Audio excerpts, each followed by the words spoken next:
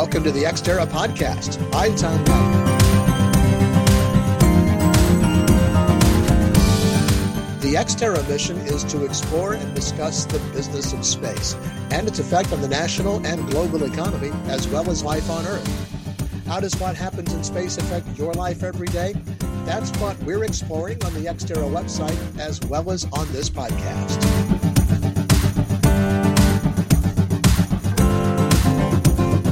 My guest is Brent Nichols, Vice President of Client Strategy and Relations with SBIR Advisors. Brent, welcome to the program.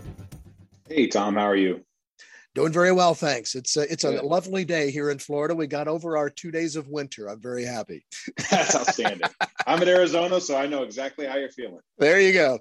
So let's start out with the basics, Brent. What is SBIR and how is that important to space startups as well as established companies? Well, that's a great question because SBIR or SBIR for short, or STTR, which we may hit on at some point during this conversation, is this pot of money that's been around for a long time that drives innovation with small business. And so when you talk about space company, and we're going to talk about my lens, I have an Air Force background. We'll go all into that. But when it comes to space companies, you're at a time right now where you're capitalizing on a program that's been around for a long time. So Small Business Innovation Research is what it stands for. And it's this way for small businesses, and not just the big guys, these small businesses to grab a hold of a little bit of money, which is important, but also a foothold within the DoD or the government as a whole, a foothold that isn't always easy to find. And so it's a acquisition pathway that has money that comes along with it. So then what's your background and how did you get interested in this small business innovation resource? I'm an Air Force acquisition officer. I was active duty for 12 years. I'm still a reservist, served as a contracting officer. And if anyone's done any amount of work with the government, specifically the DoD, they know my career field is the one that makes their life miserable. This is really the only way I could think to put it. Government acquisitions is a pain in the neck. It really is. There's just a lot that goes into it. And contracting officers tend to be either the messenger or the actual problem themselves for a myriad of reasons. But I did that for a long time. But despite causing trouble for contractors, when you can figure out fun and creative ways to get people on contract and get them doing what they do best, it's a lot of fun. And so when I transitioned out and started working in the SBIR program, it was an opportunity to work with startups that had just brilliant ideas and technology that the warfighter needed, and it needed it now. And I knew how to get them there. not just me, but several people like me. And so our team at SBIR Advisors, SBIR Advisors, that's what we spend most of our time doing, is working with those companies. You mentioned the warfighters. Is your company, and we'll talk a little bit more in depth about your company in a little bit, but are you more working on defense contracts? Do you work with commercial entities, with small businesses that are providing technology for the larger aerospace companies like SpaceX and such, or are you strictly focusing on DoD? Yeah, so when it comes to SBIR and STTR, SBIR, STTR, yes to everything. But there's a certain places that our expertise lies, and that's within the DoD, even more specifically in the Air Force and Space Force. That's based on our team's background, but it also is because each agency, there's 11 agencies or organizations that actually execute SBIR dollars. There's $3 billion that go out. Everyone gets a little piece. They all do it in their own special way. And so if that doesn't make it any more confusing, having 11 different ways to get on contract, I don't know what will. But not only do we know Air Force and Space Force well, but they've proven to be the most open and the most innovative with their thinking. And so to answer your question directly, we work with companies that want to work with the DoD. And, are there other things that go on with larger companies? You think about SpaceX and others. There's certainly opportunities where those engagements might happen, but that's on the periphery. What happens is we start working with these companies and they start grabbing that, like I said, that foothold with on their federal side, and we become insiders. We're in there with them. And so business development happens in a bunch of different ways. And so yes to everything, but that's our focus area, is working directly with those, the DoD. Take us through a little bit about what the SBIR really is? I mean, how did that get founded? How did it get funded? And what's kind of their history? Yeah, so I won't bore the audience with just the details. I want to say it's Senator Ted Kennedy's bill that came through in the late 70s, and it was like, hey, we need to drive innovation.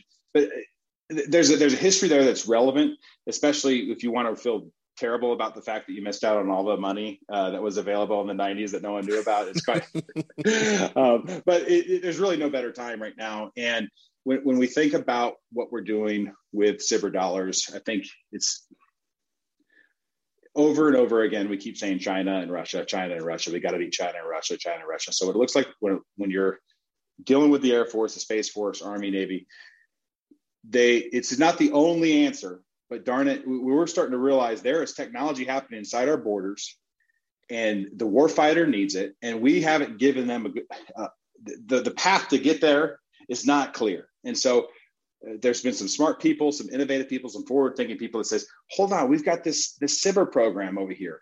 The SBIR program can help us keep these companies from having to go get investment from outside our borders or from folding up shop and going away because they can't find the customer or can't get there on time. And we can keep it out of China and Russia's hands. And so the SBIR program, to me, is just something that's been there for a long time. It's gone through a bunch of different iterations, but right now the DoD is seeing it as an opportunity to drive innovation and fund innovation in a way it's never been done before. I met your CEO, Sam Ream, at Spacecom earlier. Yeah. Actually, the first of January. And because you're more focused on defense contracts, what was kind of the impetus to be at a show like Spacecom? Now, I'll grant you, there were a lot of Space Force guys there.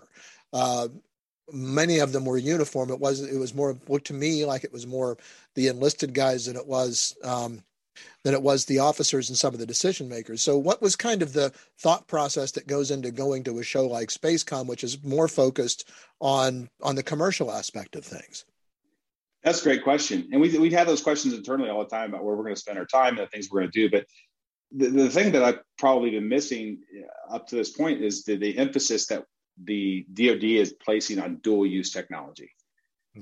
The DoD is not interested in building more defense contractors that are strictly dependent on the DoD in order to fund them. They want to see companies that are seeing investment and seeing commercial success and using that as indicators to say, hey, what's going on out there that we need to be taking advantage of in here? And so that's counter to anything that you can imagine when you think of the history of government contracting and how money was funneled. I mean, it's kind of flipped it on its head, and and it's fantastic because we're finally the DoD. And I say we're because I Air Force background. I take a lot of pride in my service and also serve with guys that did the same. And we're finally being honest with ourselves and realizing we don't have all the answers. And there's really smart people out there that can solve some of our problems. And we don't have to treat industry and contractors like they got a disease. Like we can bring them in here and have a conversation with them and figure out what's working commercially. SpaceX, I mean, I can't imagine 20 years ago that we like to have a SpaceX. I mean, we just, no, we can't let them in. But now we're taking what their innovation, their thoughts, and their technology with open arms because it's working, and what they are doing can help advance, again, what we're trying to bring to the warfighter, and the environment where war is being done is changing, and it's changing rapidly, and it's particularly relevant to space companies. Let's get kind of down to some of the nuts and bolts. Under SBIR, how is a small business defined? What makes a business small? Very simple. If anyone's done any business with the government, they've seen NAICS codes, and there's NAICS codes. There's a 5-digit code that says if you do this, you do that, you fall into this category, that category, what you manufacture, or whether you're a service or whatever. There'll be size standards, how big are you, how much money do you make, and all that stuff's interesting if in certain contexts, not with SBIR. Under 500 people. If you are under 500 employees, you are a small business and you're qualified. It's about as simple as it can be. And the companies that come to you for help in navigating that process, do you see a lot that are right at that 500 person threshold, or do you get a lot of 10-person companies? It's certainly a mix. what you find is, especially for someone like us, we've had some great success stories of companies that start 2, 3, 4 people, and they just grow and grow and grow, and we stay tagged into them. But we serve a very important. There's a gap here between, hey, we have an innovation. There's things that we are building that whether it be conceptual, we're building a prototype, and there's research and development going on. And that's where a lot of our focus and energy is. And whether it be dealing with venture capital, with private equity, or whatever else, however they're spending their money, it's typically not on hiring a full team of business development folks that understand the landscape of the DoD. And so you bring on a team like ours who has a full team of folks that have a far-reaching, not only from terms of network, but acquisition understanding and strategy and all those sorts of things. And we can come in for a period of time. And so many companies we've started with small, and they've gotten bigger, and we stay locked in. And sometimes, it always breaks our heart when it happens, but they outgrow us. They say, hey, we have seen so much success, and our team is growing at such a rate that we need to have an entire team or folks dedicated to that cause of DoD business development, proposal writing, things of that nature. And so that's what we hope to be able to do is to get them to that point where they got to make a decision. Like, this is going so great. Do we want to keep going here with a consultant, or do we want to build our own team? And so typically, to answer your question more directly, it's earlier on is typically when we find our companies, because they have something that's not necessarily ready to be bought off the shelf. It needs more work. It's still early on in their development. What does the SBIR program look for in a company that applies? What do they look for in saying, okay, you're going to be a good candidate to get one of our grants? Yeah, that's a great question. And I think that there's a lot of different strategies around different industries and different product types and solutions. And that was certainly worth talking about, but we can boil it down to 3 specific things that will help you be seen in not only a positive light, but in a great light when it comes down to proposals. And that's 1, technical merit. Is this thing even possible? And do you have a team that can explain it in a way that's not only accessible to the experts, people that really understand the mission set, but in the DoD, it's a lot of times when it comes to evaluation, it's a volunteer force. Here's a few thousand proposals. We've got volunteers that are evaluating these proposals. A lot of times they're not experts. They got to make that technical understanding accessible to the layman. And so can you show that technical merit in a way that gives it the meat that it needs, but also is understandable? And then the next thing is defense need. Have you shown a knowledge of your target customer or end user inside the Space Force, Air Force, DoD, wherever? Do you understand your customer? And is it a true bona fide need? Show us how you know that. And then again, you have evaluators that are not experts. And so you have to show them you understand that need. You have to convince them that there's a need. And if you can do that, if you can do those 2 things, and then show them, again, going back to this dual use idea, this commercialization piece, show that, hey, we're going to be just fine without you, DoD. We want to do work with you, but we have venture capital and private equity and commercial revenue that shows we're successful. And so there's a true dual use aspect of that. And so if you can check all 3 of those boxes, you're a pretty attractive partner for the DoD. What does the government get out of it? Well, this is great. These SBIR dollars are there. And there's more to be said. I don't want to oversimplify it, but especially when we're talking to government stakeholders, let's use the Space Force as an example. I'm talking to a Space Force customer or end user, someone that wears the uniform or is a government civilian, and we're talking about this technology that's being developed, and they're saying, yes, interested in that. Yes, we want to solve that problem. They get 2 things. They get 1, the ability to work together with a contractor to solve that problem. They get to have the contractor's expertise. They get to have their team at their disposal. And a lot of times you get a prototype, something that you can put your hands on and say, this solves my problem. Or, hey, we need to go a little bit further. We've moved further down the line. We need to keep going. Yes, there's merit here. They get to do research and development for a problem that they're trying to solve. And the second thing is they get to do it with someone else's money. It's a funny way of saying, when we go and talk and we engage with Space Force end users and customers, they get to use SBIR funds, which means they don't have to go up their leadership. When you go ask for money in a organization where the financials have been already determined 2 and 3 years out, that's not a very fun process. especially for something that doesn't technically exist yet. There's R&D that has to be done. So to be able to do that with someone else's money for a period of time is quite an enticing relationship to take part in. So oftentimes these companies may have a prototype, but something may just be on a drawing board somewhere, and they're trying to get the funds together to bring that up to something that can be manufactured or used in some way. Certainly, yeah. And there's certainly software and cybersecurity backend type things and artificial intelligence and machine learning ideas, all relevant. You see it in space, you see it in just all the way down to, you think, the Army and the troops on the ground. They're using this technology in different ways as well. So maybe it's not something you hold in your hand. You can certainly have something that's a concept that you want to take a little bit further. They like to see it a little bit further along. Hey, show us this thing's actually possible. But it is a wide range, short of it being commercial off the shelf, short of it being something that I can just go to your website and click buy on. If there's still more work to be done, it has a potential place in the SBIR program. We're talking with Brent Nichols, Vice President of Client Strategy and Relations with SBIR Advisors on the Xterra podcast. Take a moment right now and click on subscribe to be sure you don't miss any of our podcasts, or if you're watching on YouTube, any of the videos that we have from Xterra, the Journal of Space Commerce. Brent, what's the difference between SBIR and STTR? And do you say that sitter or? Yeah, I would say sitter, and I don't think that's an official shorthand term, but yeah, that's Small Business Technology Transfer Research.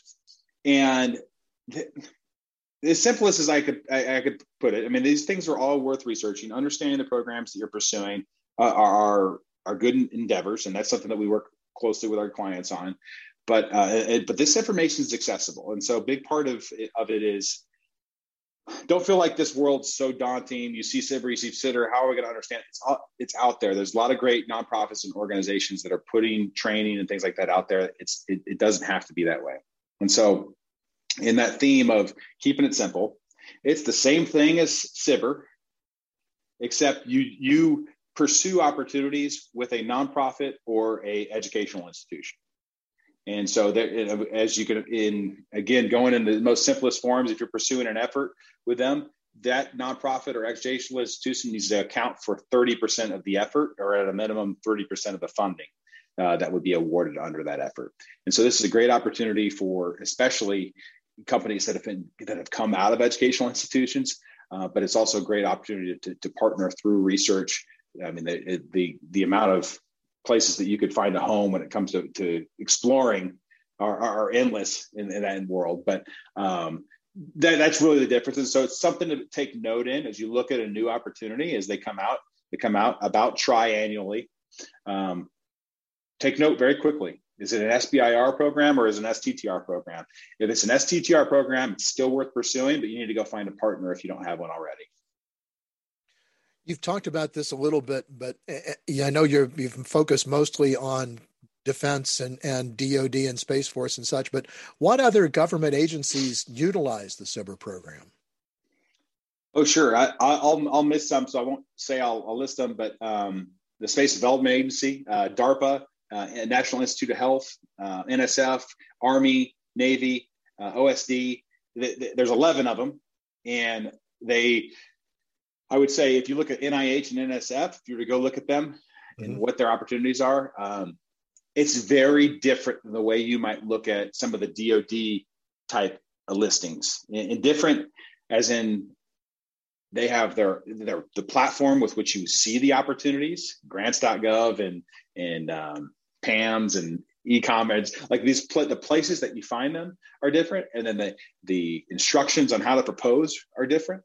And those things are notable because if you, in any of these programs, if you miss a step, if you fail to check a box, you can disqualify yourself pretty quickly. So not all SBIR programs are created equal.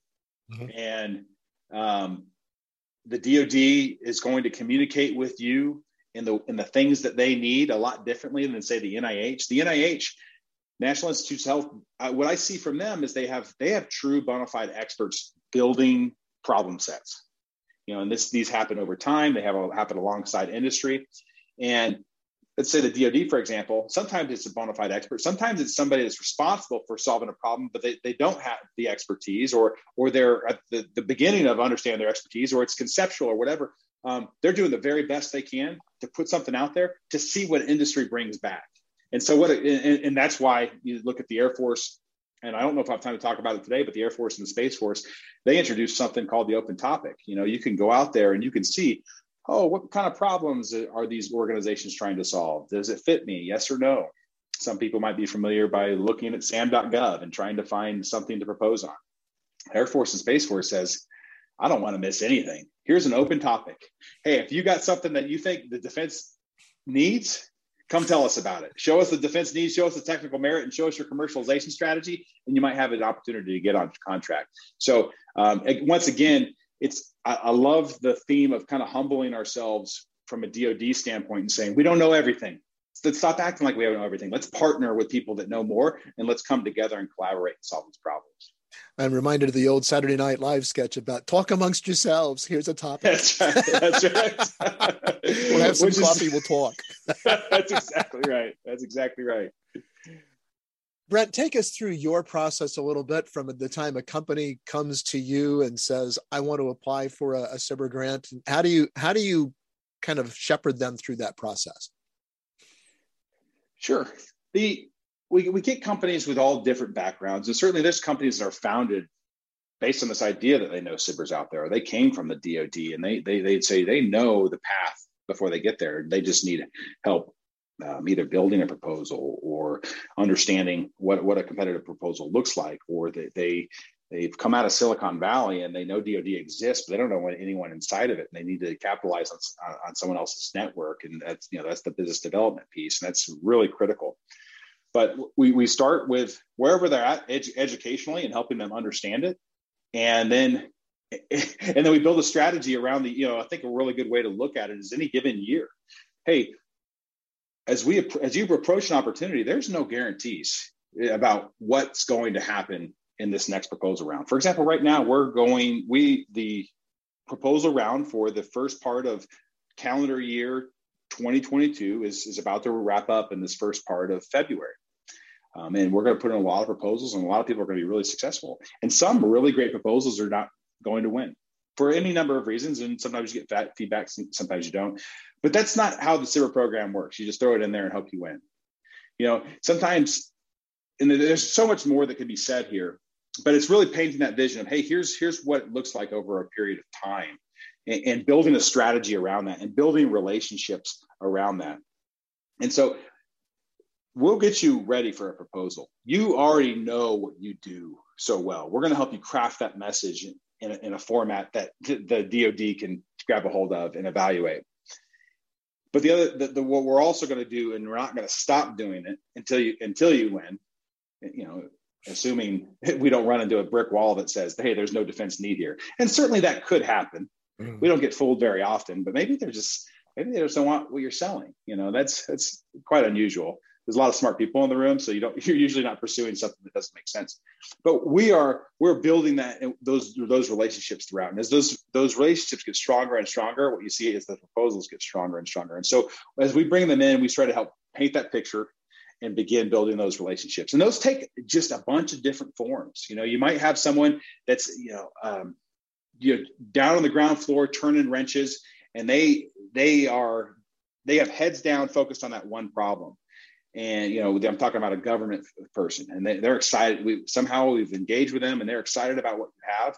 Well, there's some coaching that has to be done for that government person, a military member, to take that up the chain to share it and evangelize it, right? And so we talk to the head honcho, and he's like, okay, all of Space Force needs that thing.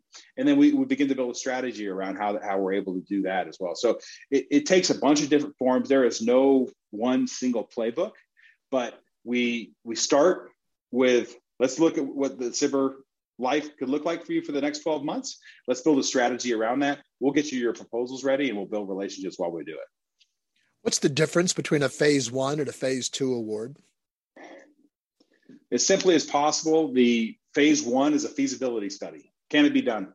sometimes it results in a prototype, but it's really working together and you're doing some problem solving, you're asking questions, you're getting feedback, and you're showing the problem owner this is a potential solution.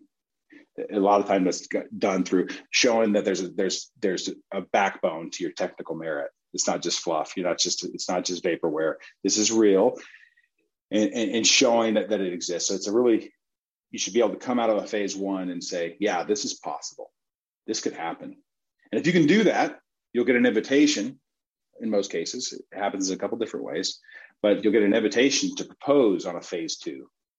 And again, I should go back to phase one, typically around $150,000 to $250,000. Air Force sees it as low as $50,000, and there's good reason for that, depending on what they're asking for your feasibility study. And if you get that opportunity to propose, you have the opportunity to get anywhere from, say, $750,000 to $1.5 million. And these are just rough numbers, but it's a larger pool of money to go to work, start doing the R&D. Start showing the technical merit, let it play out, building prototypes. And so I think a prototype is a really good end game of a phase two.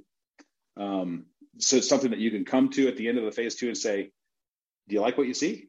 All right, let's go to phase three and let's go buy it.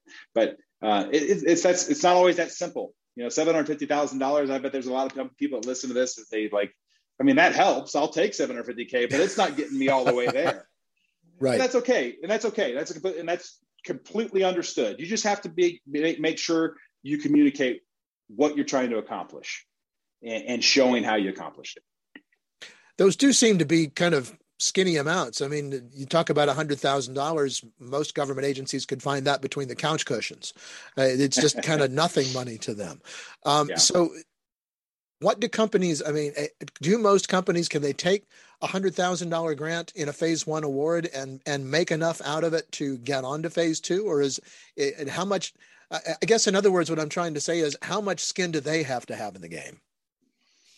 Yeah, this is a conversation I have a lot, especially for people that are new to the SBIR program. Like $100,000, what's that going to do for me? And I'm thinking, if $100,000 moves the needle for your company, we're probably not a good partner for you because you don't have the chops, is the bottom line. Like, we have people beating down our door, and it's not just us, but they want to work with us because we know it, and we can, help them in ways that they can't help, that companies can help themselves, and rightfully so. How can you be an expert in your field and the DoD? It doesn't make much sense. So it makes perfect sense that we have a bunch of companies that would like to work with us, and so the money is in my eyes irrelevant. It might give you a little bit longer runway, but when you have a phase one, first thing I introduced was this idea of you get an opportunity to propose on a phase two.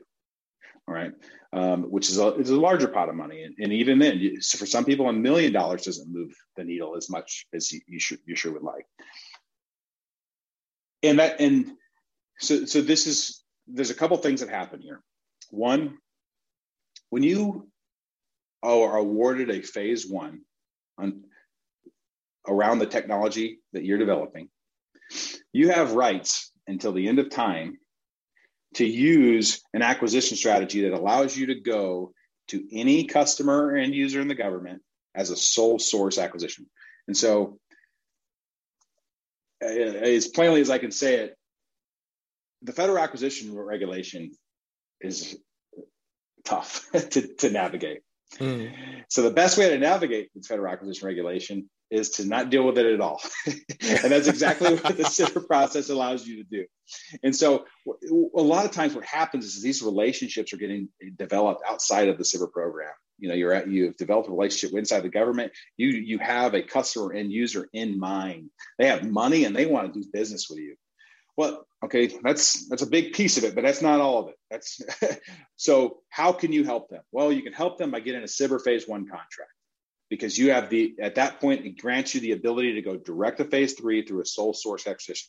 And I probably won't be able to say it as clearly and as plainly as I need to, other than to say that's a big deal. That's a big deal. You have not only been able to come to the table with technology, but you've given them an acquisition vehicle that they can actually use, and it can be done very quickly. And that's a big deal. Now that's a bit utopian, right? Right. Oh, you have a customer, they have money, and here you go. But it happens more often than you'd think, and it's a really, really powerful tool to wield. The other thing that you get is you get to tell a piece of your sitter story. Mm-hmm. It's very unusual to have a company win a phase 1 and then a phase 2, and then they get $100 million contract. That's awesome if they did. Yeah. It's very unusual. So a lot of times what you see is they win away phase 1 or phase 2, and then maybe a sequential phase 2, and then they win another phase 1 and then a phase 2, and then a small phase 3, and then a phase 1 and a phase 2, and then boom, it's off to the races. So the SBIR is a shortcut from an acquisition standpoint, certainly, but it's not the shortcut to make all your dreams come true. Still got to do the work. And it is, I would look at each SBIR award as a part of your story, and take that $750,000, $1 million as far as it's going to go, and work hard, building really strong relationships with your customer and user. And what you may find at the end of that is they have some more funding to take you a little bit further. And if you take that all the way back to $100,000, well, you get $100,000 to just go have conversations with the people that own your problems. Where does that happen ever? Where do you ever get money to go talk to the people that have the problem you're trying to solve? And so right. I think it's a really obtuse way to look at it by just looking at the number and saying, well, what am I going to do with that? Well, hopefully nothing other than take complete advantage of an awesome program that would allow you to get non-dilutive funding. Again, that's a catchy term that we use in our industry, is like, you get to bring in money and you don't have to give up any equity. How sweet is that? That's so nice. Take advantage of it. Yeah. And you still have the opportunity to be a 15-year overnight success. That's right. That's absolutely right.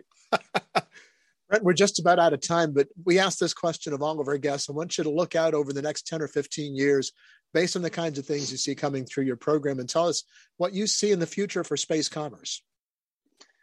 Well, just reading an article today, as the Space Force stands up their own acquisition office.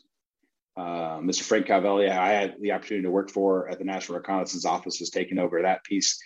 And that is notable because they are preparing to spend a lot of money to solve a lot of problems, because they're taking space very seriously. And you don't take my word for it. I mean, heck, they made the Space Force 2 years ago. Like right. You don't make branches of military out of thin air. So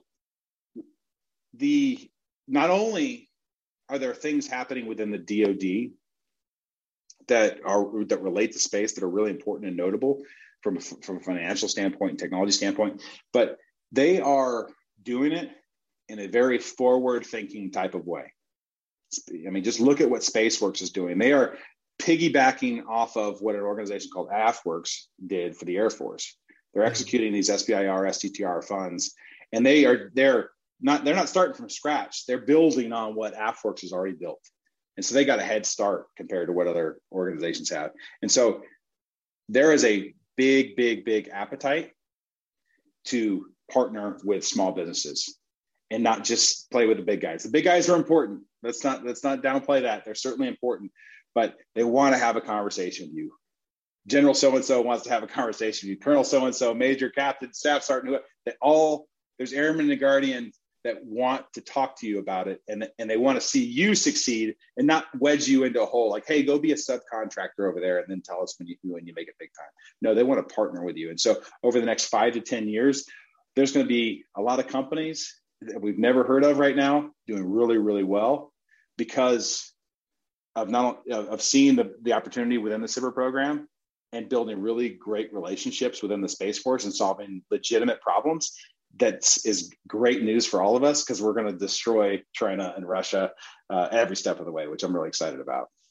And of course, that technology through the transfer program eventually trickles out into the commercial world as well. So it all is going to benefit all of us down the line. Absolutely. That's great. That's such a great point. And that's a key part of a proposal, is showing us we're not only going to leverage this to solve DoD problems, we're going to use this commercially too. And it's going to be great. Brent, we're out of time. Thank you so much for joining us on the Xterra podcast. Absolutely, Tom. Take care. Brent Nichols is Vice President of Client Strategy and Relations with SBIR Advisors. That's going to do it for this edition of the Xterra podcast. Check out our YouTube channel and be sure to click on subscribe so you can stay up to date on developments in space commerce and be notified when we post new videos. You can also get daily space commerce news at xterrajsc.com. And one thing more, be sure to connect with us on LinkedIn and follow us on Twitter at XterraJSC. Until next time, I'm Tom Patton. Thanks for joining us.